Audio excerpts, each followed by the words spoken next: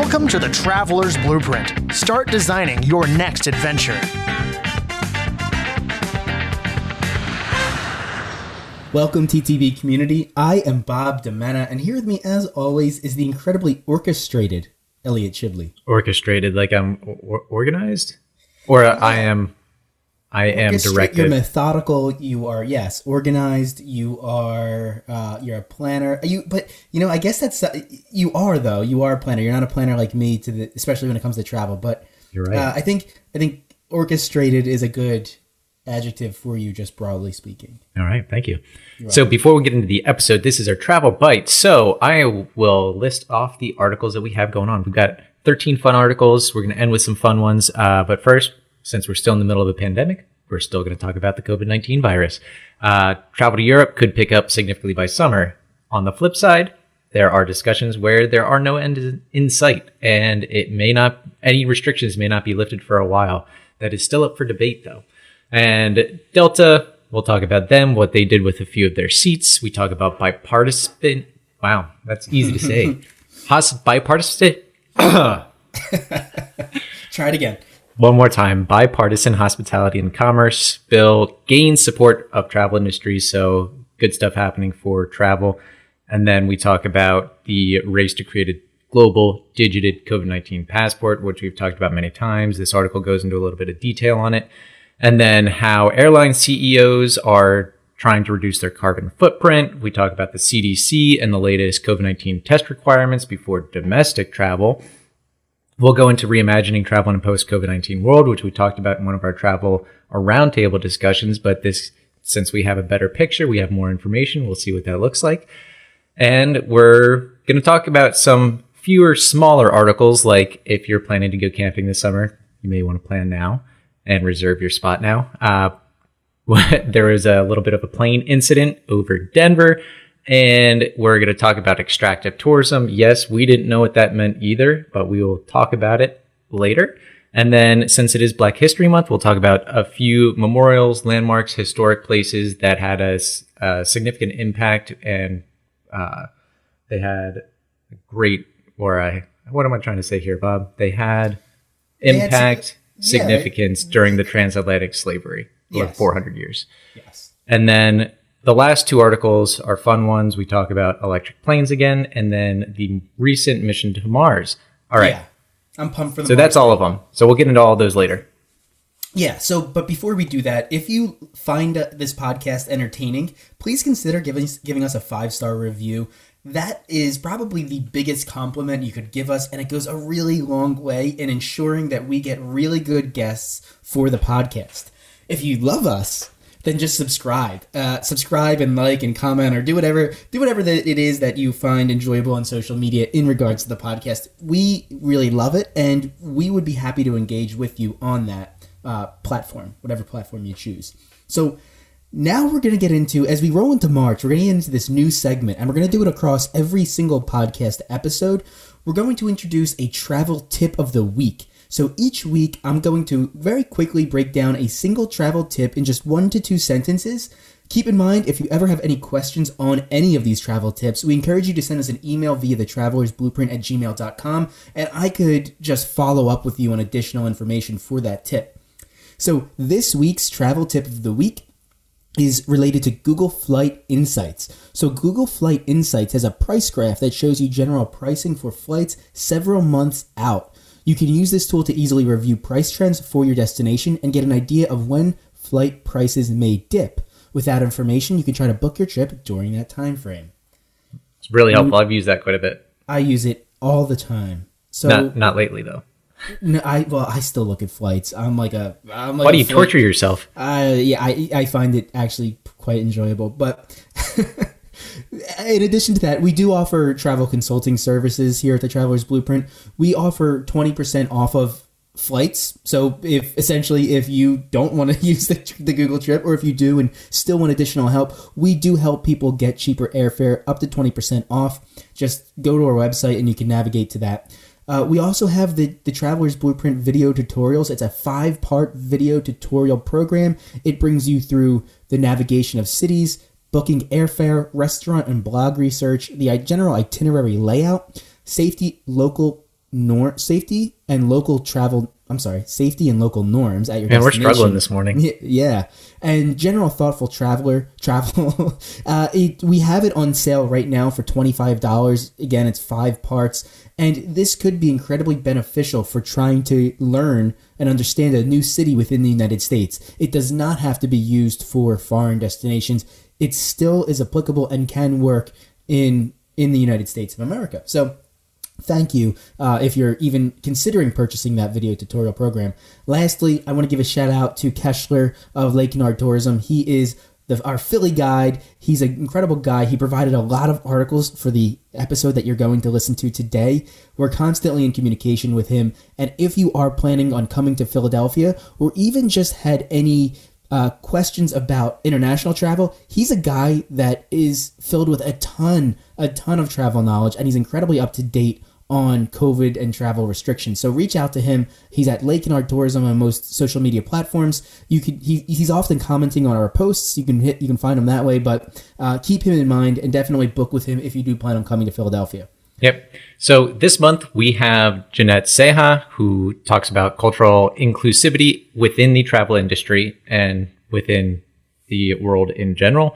We have Charlie Hammerton, who maybe some of you have recognized his name on overcoming homelessness and mental health awareness through travel with his pet ferret, Bandit. And then our last episode of the month with Caroline Meili, she is an experience strategist on how to have the perfect travel experience. And then the last episode of the month is one of our traveler roundtables. So the first article we have this month is traveling to Europe could be up significantly by summer. And on the flip side, we may not see any restrictions lifted. So these are two interesting and opposing articles that came out this month, which I think just goes to show that we don't know anything. We don't know. I'm going to try to lean on the optimistic article and hope that that's the one that actually comes to fruition. And essentially, a lot of that article was quoting the World Travel Tourism Council, indicating that it could pick up. Again, who knows? We don't know. With all the different news on the variants, issues with vaccine rollout, we really have no idea. So don't get your hopes up too much. But I, again, just want to be optimistic. And I think it's okay to hope, just be realistic. Agreed. So, I mean, the travel industry around the world globally suffered a lot, and they're anticipating a V-shaped recovery. I personally think it will happen. What does that even mean? On like a graph. So on like a line graph. So instead of it trending up slowly over time and going up and down, it's a V. So it declines. Oh, so we're at the bottom. And then we're at the bottom. And we're at the bottom of the V. And then there's going to be a dramatic or significant increase. And so it's called like a V-shaped recovery. I'm familiar with that now because of like COVID. And I've never looked at this many line graphs in my life. Yeah, right. Since over the past year. But so is that like the 2008 financial crisis? Like the boom, boom? They said in the article, that they did have a V-shaped recovery with the travel and tourism sector after the 2008 financial crisis. And they're anticipating one again. I think that they're correct only because just being in the travel industry ourselves, everybody's just so anxious to hit the road again. The second the doors open, I think people are going to run through them. It's going to be like Walmart in Tennessee on Black Friday. I think that's very accurate, but I don't think countries are going to open up as fast as we think they are. I think Europe specifically is going to struggle to open up its borders because of the unreliability and inability to check passports between country to country travel, because a lot of Europeans travel by train or bus and not by flight. So they're not going to be able to check to see if you have had the COVID-19 vaccine. There's an article we're going to get to, and that's obviously they're already accounting for that, and they're trying to figure that out. There's an article we're going to get to that actually discusses that specifically. The only thing I'm going to add to this article before we move on is that I see travel opening up soon for Western nations, the ones that have the ability to distribute the vaccine across their population, the ones that are actually that have the money to do this, and they're going to be the ones that America is going to be one of the first nations to travel to Europe. I think if you're living in a country that doesn't have the funds and the structure to get the vaccine rolled out across the nation, you may have to wait a little bit longer. You might not be able to get into Europe or the United States as quickly as the Americans are going to be able to travel to Europe. So we'll just have to see and let it play out. Yep.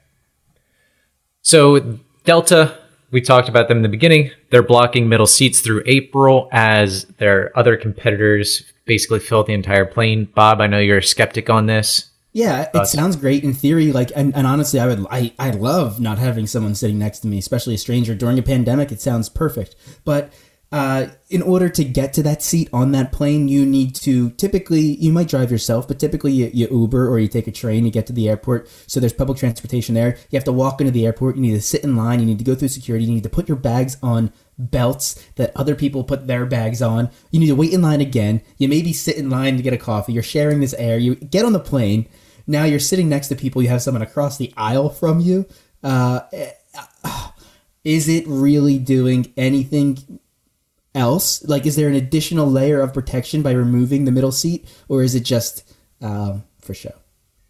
So I'm personally, I think this is better regardless. Yeah, you have to go through all that stuff, but in most of those situations, you're in minimal contact for a shorter period of time, right? Okay. On a flight going to California, you could be on the plane for 6 hours, and if you're sitting next to someone, that is 27 inches away from your face as opposed to 54 inches, that's a big difference.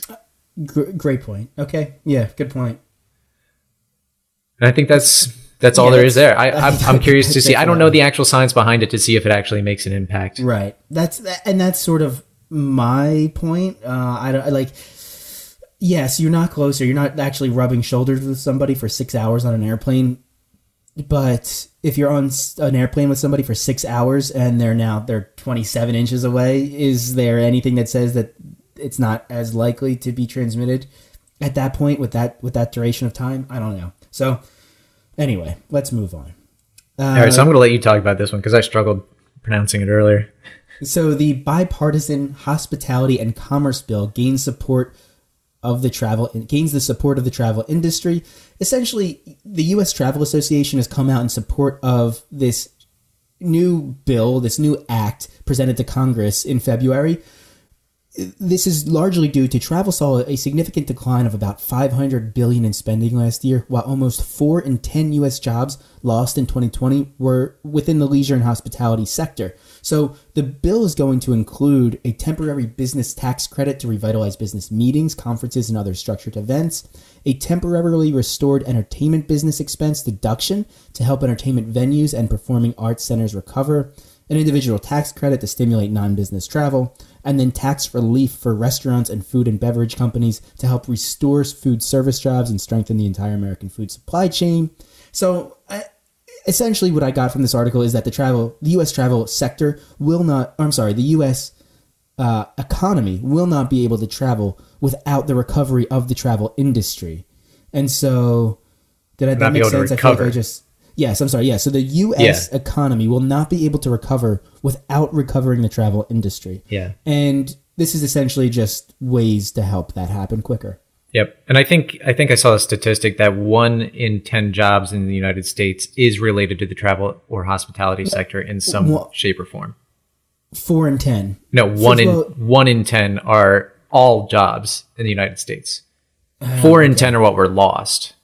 Okay. Wow. Yep. Yeah, it's tough. I mean, you have to think about restaurants in historic centers close to landmarks. Yes, they're restaurants and they get locals, but you have to consider the tourism that flows into those restaurants too. And when you don't have people coming to the Liberty Bell, the restaurant in Old City might not definitely will not be getting the business they need, even if you have the locals still coming there. And for those of you who don't know, that was Philadelphia. The Liberty Bell's I mean, I live right next to Hershey Park, and Hershey Park is literally for tourists. Yeah, and right. A lot of people that live in the area also go there, but it is still like there are tourism dollars that are completely lost that support the downtown Hershey area. Big time. There's a big overlap. All right, so now we're going to get into the global digital COVID-19 passport. So this is what I was referring to early on when you were saying that, there still wasn't a way for them to track and make sure that it was going. No. What they're saying, when you travel via train in Europe, there are no passports required if you're traveling as a European Union citizen. So if there's a digital COVID-19 passport, it won't matter because there's no one to check it. Right. I think I actually, this might not be the article. It might be coming up in a few minutes, but here, let's just go through this one. So, okay, so the CD, hold on, I lost my place here. So they're not recommending a U.S., they're not recommending a COVID-19 test for domestic travel. I'm sorry. No, I skipped ahead. I scrolled too far on my computer here. So go on. So this one is basically what we've talked about for almost a year now, is that people will have this digital vaccine passport for primarily international travel, right? Like if you're going to another country, when you arrive at that destination, you will be checked like you would at any other customs with your passport, but you will also be checked to make sure that you have had the COVID-19 vaccine or vaccines. Yeah.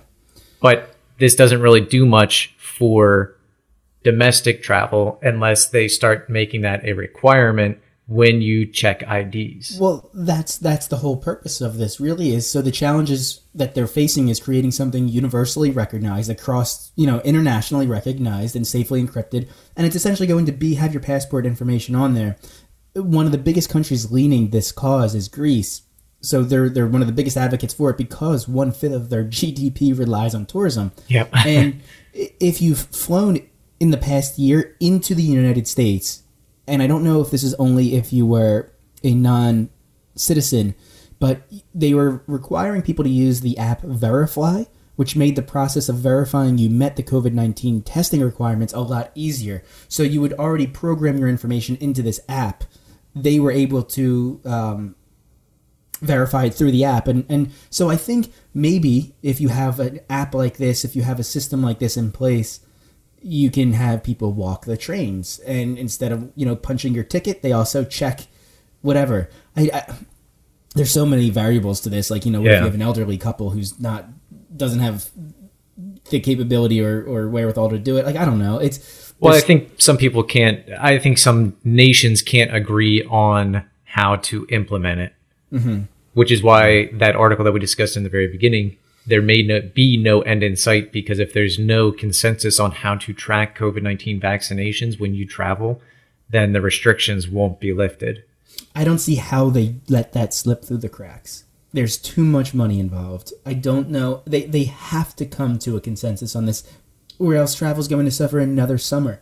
And that's really what everybody's looking at. I shouldn't say no one cares, but no one's really thinking about travel right now to Europe. But once May hits, there's going to be a ton of pressure on government agencies and different organizations, tech companies. Like, they are trying to make sure we have as close to a normal tourism summer as we ever have had. And I don't know, I'm hopeful, but as I said earlier, I'm hopeful, but I'm trying to be realistic, because we're not going to have full vaccine rollout in the United States until the fall. Yeah, I saw September is when we should be at a level where it's like safe. We've reached. Right. So I don't anticipate anything happening in the summer for travel. I expect this to be a very similar summer to last year. That's depressing. Let's move on. So the CDC is not recommending. Hey, what you should prepare for is a marathon, and if it ends up only being a 10K, great. Yeah. I agree with you. It's just so sad. I don't know, and we don't know. Hopefully that's not true. Hopefully that's not true, man. All right, moving on. So the CDC is not recommending a COVID-19 test. Wait, you skipped one. Did I? Man, again, man. Yeah, I really want to read that article, I guess. All right, so the airline CEOs are set for a White House meeting, or actually did in February. So they're essentially trying to figure out how to reduce greenhouse gas emissions. Yep. According to the Air Transport Action Group, air travel contributes to about 2% of global greenhouse gas emissions, which is expected to actually rise over the next several decades as travel becomes more readily available to the middle class. Really, to everyone. Right? Yeah. Yeah. So they're looking, we've talked about it before. electric planes. We've talked about hydrogen fuel cell planes. Boeing actually created either Airbus or Boeing created a concept plane that would be hydrogen fuel cell. And I mean, it's for people that are very much into sustainability. Traveling is a conflict of interest because you want to travel and you want to go see things and live sustainably, but travel itself is not sustainable. Nope, not yet. Not yet, which is important. All right, now you can get into the CDC. So, and really, there's not much to this article. At this time, the CDC is not recommending required point of departure testing for domestic travel. That's something that I keep seeing tossed around in travel groups online. Like, people are worried that you're going to be required to do that for traveling, state to state. So according to a CDC statement sent to CNN, as part of our close monitoring of the pandemic, in particular the continued spread of variants, we will continue to review public health options for containing and mitigating spread of COVID-19 in the travel space. But at this time, they do not recommend that people, they don't recommend people travel, but at this time, they're not going to require a test for domestic travel. And they follow that up by saying if someone must travel, they should get tested with a viral test 1 to 3 days before the trip, which really hasn't changed. And that after travel, you should get tested 3 to 5 days post-travel and stay at home and self-quarantine for the first week, which was reduced from 14 days. Something to add to this that I read somewhere else is that they're still recommending if you did get the vaccine that you should still get the test because they're still accumulating data on if you can still transmit and carry the virus once vaccinated, even though you won't get sick from it. They're still trying to sort that out. I think there's pretty strong studies in Israel, which they've like nailed the vaccine rollout, that transmission dropped dramatically. And post-vaccination. Post-vaccination. So it's promising that maybe soon, hopefully soon. I'm throwing the word hopefully around a lot this episode. It's all we can do. Yeah, we won't need to be tested if you're vaccinated, which would be great, but we'll see. We'll see. Yeah, and I think it's important to note that the United States hasn't really been sequencing its testing of each COVID-19 patient, whereas countries in Europe like Denmark have sequenced every single COVID-19 test. Well, what do you mean by sequence? As in they check to see if it's a variant or a mutated version of the virus. So that's how Denmark knows exactly how many cases of the variants are roaming around in Denmark. In the United States, we don't really have an idea. We test 0.3%. We sequence 0.3% of our tests. Interesting. So some of the variants could be incredibly widespread at this point. And we know that Pfizer and Moderna's vaccines aren't as effective against the variants. Yeah. All right. So really short article here. If you are planning to go camping this spring or this summer, which many of you may be, I don't know. I don't really camp that much. Never really done it, but could be nice since you can't travel internationally yet. To our West Coast listeners. Yeah. So basically, if you plan on camping, reserve your spots now. Most federal state parks require reservation. So if the worst case scenario, you can't go, you just cancel the reservation. There is literally no harm in reserving it now. Like, without a doubt. If you listen to this podcast, you know that that's kind of my method for planning travel anyways. As you had to cancel 2 trips? Yes, I did. But absolutely, the demand is going to be extremely high, especially for these types of trips where you get to go out into the woods and you're, by nature, doing social distancing. I love how by nature, it's never been so applicable. It's never been so, But, so obviously, plan ahead. Demand is high and supply is low. This next one is crazy. A Delta plane. Not something you ever want to see when you're on a plane. And if you're listening to this and you haven't watched the video yet, watch it. So a Delta plane in the United States, the engine burst into flames and all of the pieces are surrounding the engine broke off and landed in people's front lawns, in football fields, in this town in Colorado, in Broomfield, Colorado. The video of the engine on fire with no casing, just like the bare mechanics of the engine with flames visible. Dude, I would have been so scared. Now, I knew. I talked to my wife about this. I knew already that that a plane can fly with one engine, so I would have had that knowledge, and maybe would have been a little bit, I don't know, not as stressed about it. But my wife said she had no idea. She would have thought that they were going to crash and die. Yeah. Unfortunately, it was another Boeing 777, not a 737 MAX, but still. Boeing's been having a rough few years. Yeah, I've been waiting to get in the green with their stock price so I could sell it. Yeah, I'm kind of in the hole with them for a little bit now. It is absolutely terrifying. Like, if I saw that on a plane, I would be 100% terrified. I think it's lucky that oh my god, the wing didn't. Like, if the wing was damaged at all, that would be a different story. But literally no one was injured on the plane. But they were unable to confirm if anybody was injured from the falling debris. I didn't see. Do they know what happened? I don't know. I didn't see. I haven't seen anything that actually pinned it something specifically. But yeah, that plane has had a lot of issues, to say the least, and it's not a joking matter at all, because a lot of people have died due to safety issues with that plane. So yeah, like I said, if you haven't seen that was a different plane. It was. I thought it was this. What the was 777. Oh, okay. That was the one that Boeing did. Like the 737 MAX is the one that didn't have the full safety electronic package. You had to purchase that extra for it, which is just ridiculous. Go. Yeah. All right. So now we're going to talk about extractive tourism. And if you're unfamiliar with the topic, extractive tourism, it is more about when you travel, the idea is that you support the community with your tourism dollars. And extractive tourism is this notion that it may sound like you're supporting, but you're actually hurting the communities more than you're helping them. You're destroying historical areas. You're destroying the natural landscapes that you're visiting and supposedly supporting with your money. Yeah.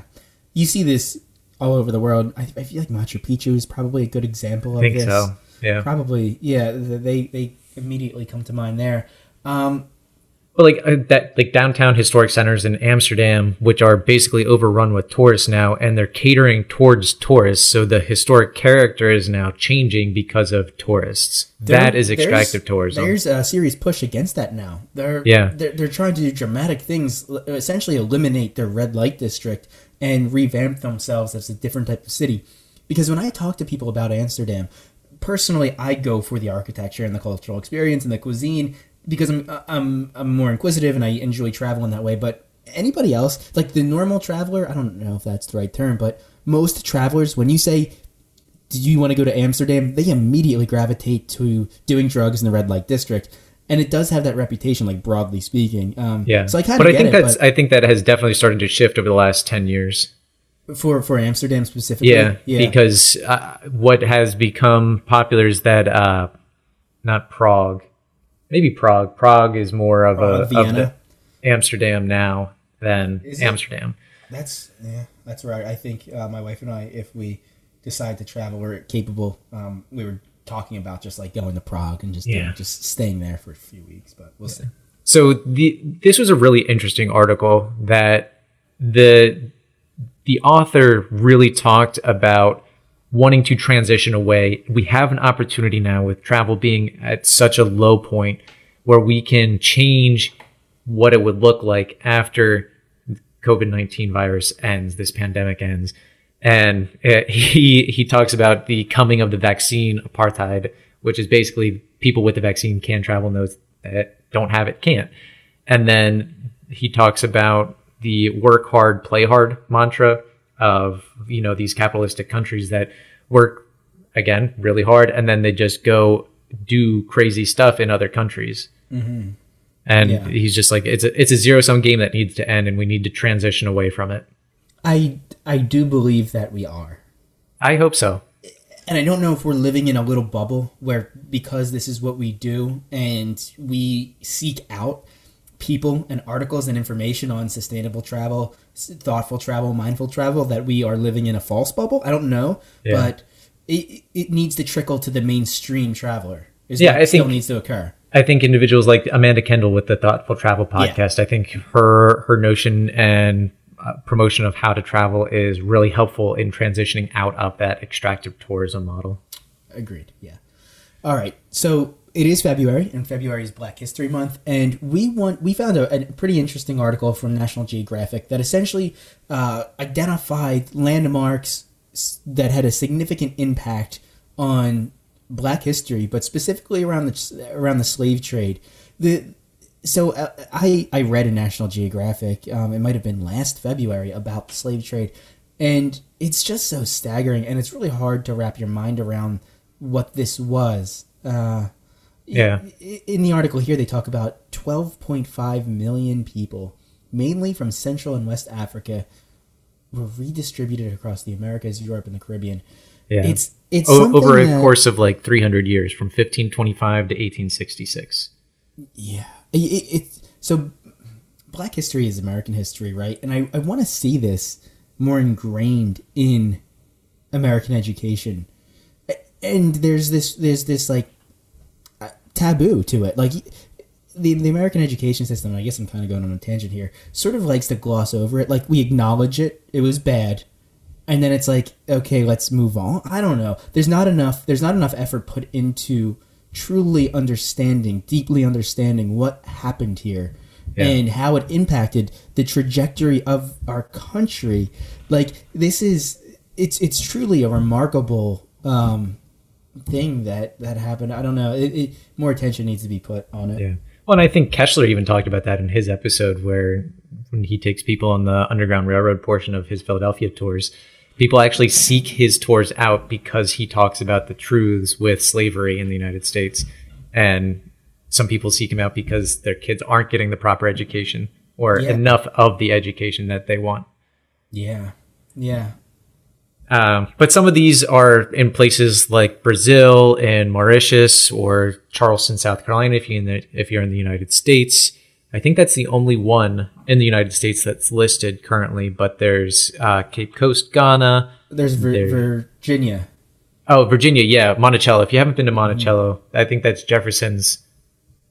one of Jefferson's houses. Oh, okay. No, I have not been there. Yep. No, I've been to Charleston. Yep. I have not been to Charleston, but I have been to Charlottesville. So yeah, it's an interesting article if you want to check it out. Yeah, the link will be on our show notes. Yep. So this is your specialty. This is my specialty, and I really like this one. It's electric planes again, and we've talked about this a lot. They're getting more groundwork, more of a foundation. United Airlines literally just ordered 200 VTOLs, so vertical takeoff and landing. And they're typically, most electric planes now are still very small. We're not seeing like the commercial airliners go electric, but like 1 to 20 passenger electric planes are going to be the first ones out there. The first. So we'll have regional electric planes flying around the country. That's pretty cool. So it's very we'll actually cool. See this grow within the United States. Then it'll probably spill over to Canada and Mexico. And then, if you had to guess, with the knowledge that you have, when the first flight from JFK to London will occur, when do you think it is? If you had to put a year on it. For electric plane travel? For an electric plane to go from JFK to Heathrow. 2040. Wow. Yeah? Yeah? That's a while. That's longer than I thought. Okay. Yeah. I think they have to, they're going to be vetted. It's going to take a while to transition the old planes out. I mean, airline industries, they happen slowly. Mm-hmm. Yeah. Wow. New technologies happen slowly. I mean, the electric car was the first car.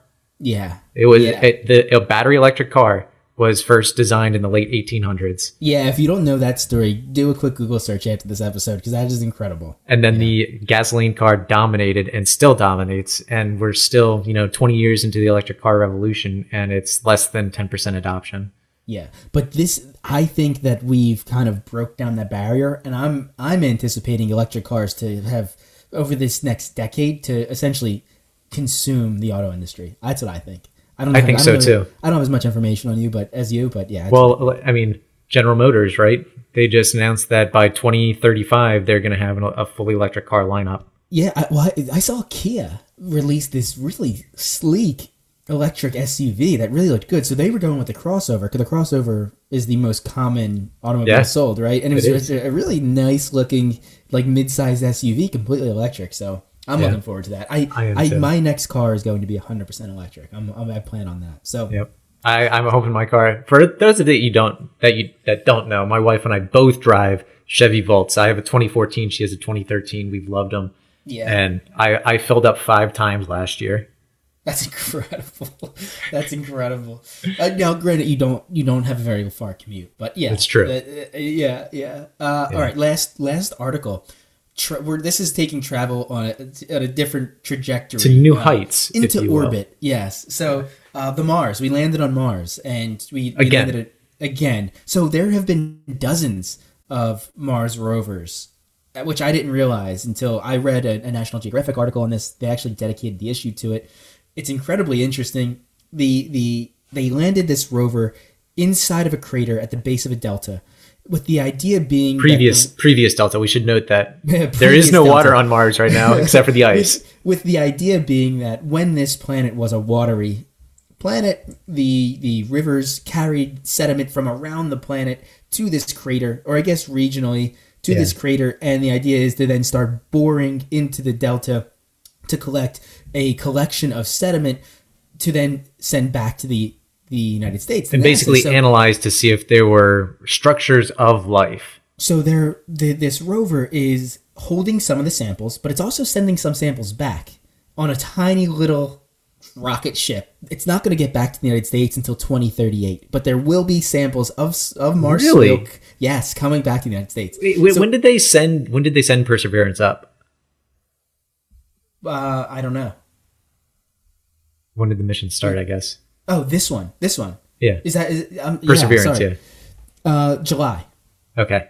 So they sent Perseverance in July, and it landed in February. Okay. It's collecting soil samples. In addition to that, there's this mechanism on it called the MOVI, and it's essentially seeing if it can convert the carbon-dense atmosphere of Mars into oxygen, anticipating the arrival of humans, and trying to understand before we get there whether or not we can actually change the atmosphere to be able to breathe there at some point.